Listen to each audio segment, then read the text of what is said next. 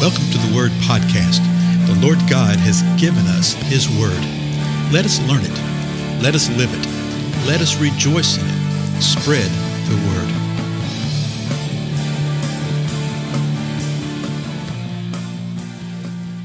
Blessings, everybody. This is Dale. Thank you so much for joining with me today on the Word Podcast.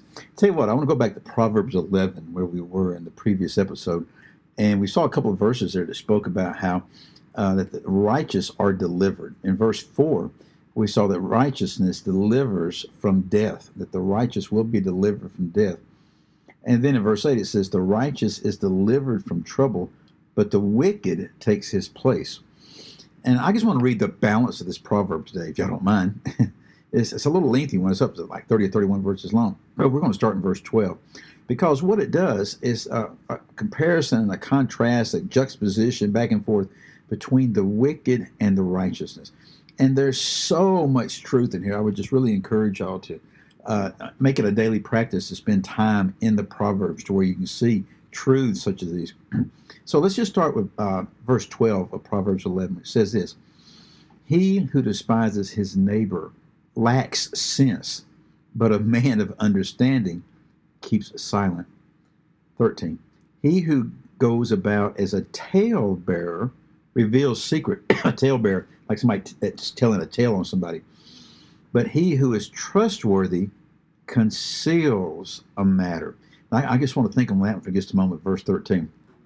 Someone who's trustworthy will conceal a matter, will cover a matter. That doesn't mean that you're going to lie for somebody. That doesn't mean that you're going to cheat and deceive on behalf of somebody or using that as an excuse.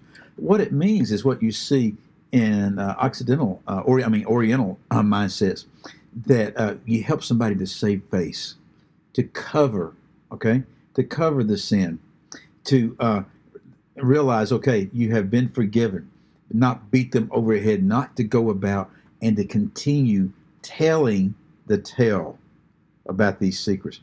Someone who is trustworthy will conceal the matter and will never, ever speak of it again to anybody else. They will not use it as a weapon against that individual. Okay? You actually see this very much in R.T. Kendall's message on total forgiveness, when he goes and uses the account of Joseph in the book of Genesis, how he handled his brother, that he helped them save face. He told them, no, don't you understand what's going on? You intended this for evil, but God meant it for good. So someone who is trustworthy will conceal the matter. Now, verse 14.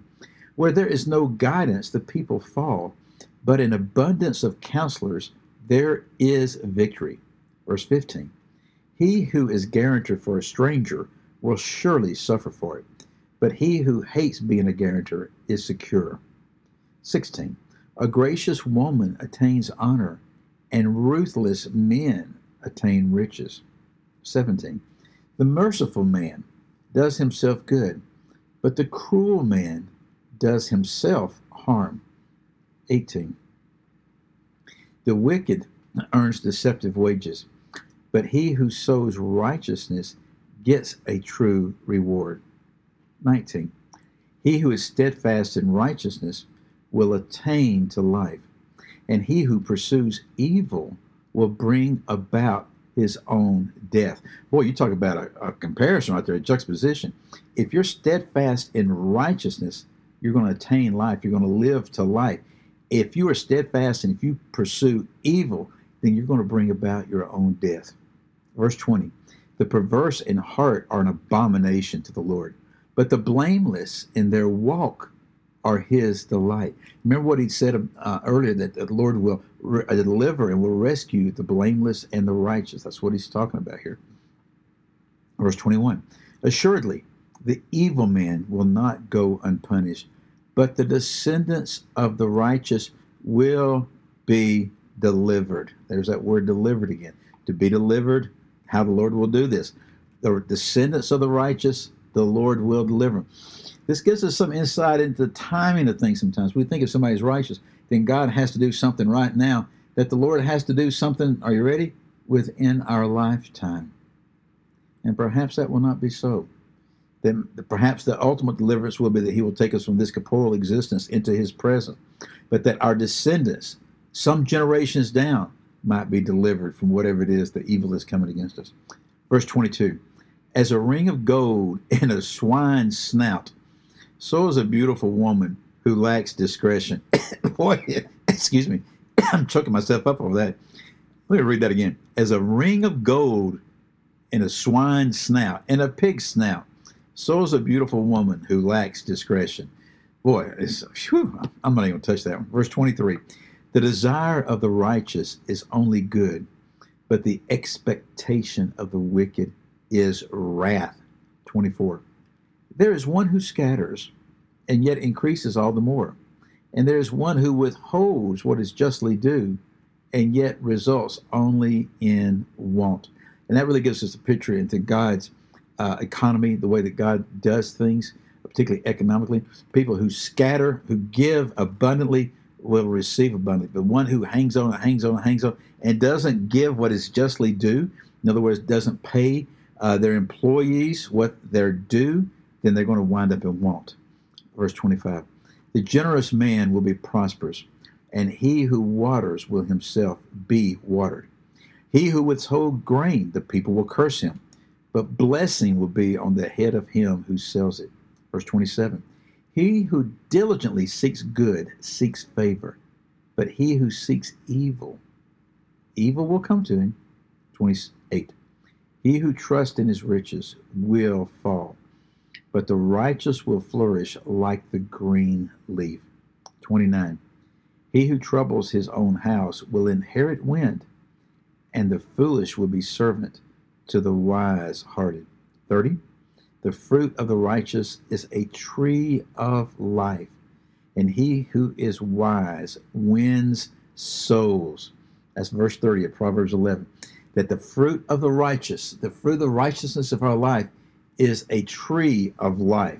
And boy, is that not foreshadowing and echoing what we see in Revelation, and actually what we see in Genesis, and the tree of life.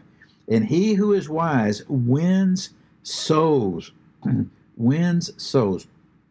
You know, I don't think I've ever heard or seen that verse preached or taught from the point of view of responsibility of the righteous and those who are wise in faith and belief to win souls. The phrase is actually used right there. Then the last verse in the 11th proverb, verse 31. If the righteous will be rewarded in the earth, how much more the wicked and the sinner? So he's letting us know that the reward of the righteous is not for just for days yet to come when we're in the sweet by and by, as we would say in the deep south. No, he says you will be rewarded on earth also. And if this occurs to the righteous, if the Lord does that with the righteous, then how much more is the Lord going to reward the wicked and the sinner? Proverbs 11. I'll tell you what, it takes maybe, I'm looking at it, might take you 4 minutes, 5 minutes to read through this thing. Do so today before you recline upon your night bed.